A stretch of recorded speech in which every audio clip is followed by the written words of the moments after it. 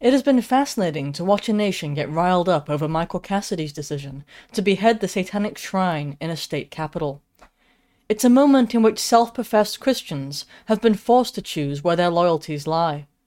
For those whose morality is merely that of the state and its legal system, they see only that a law was broken, and thus they object.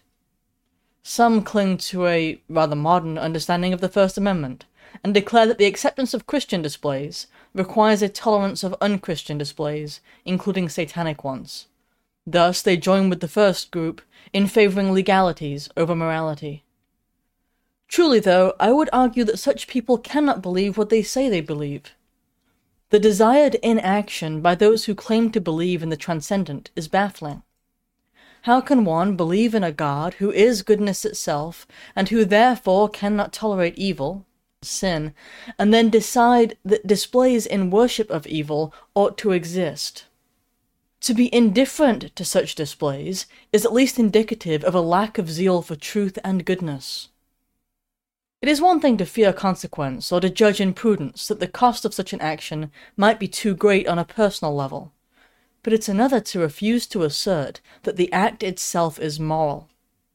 Any law that prevents the destruction of satanic altars is an unjust, immoral law. The worship of evil is itself an act of evil, at risk of being redundant, and thus it is right to stop it. We can argue on constitutionalities, but the Constitution is not my God. It is not from whence goodness and righteousness come. Likewise, we can argue about the American founders, but even if they had been in favor of satanic altars, and they weren't, they are not my idols. On this point, it does seem worthwhile to at least mention that those founders believed that morality came from religion, and they sought a religious people. They did not believe that an immoral nation could stand. While they prevented the government from establishing a specific religion, they did so in an attempt to create an environment of tolerance for all of the different sects of Christianity. What we have lost at minimum is the understanding that we should wish for a moral nation, largely because we can no longer assert what that is. By having a complete indifference to all religions, the state ultimately lands at an indifference to morality itself. And that is how one gets a satanic altar in a state capitol building. Gregory XVI would have referred to it as an indifference to evil.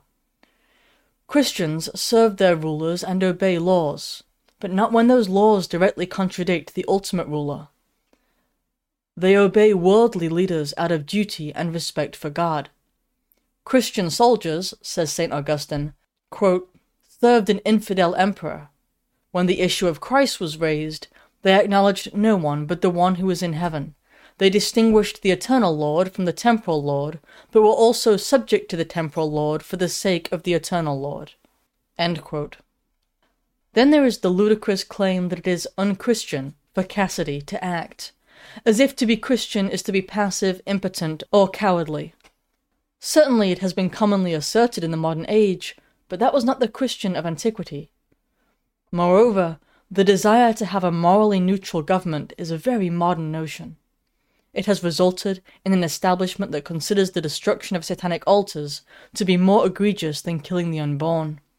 No clearer contrast could be made of the morality of the modern elitist class.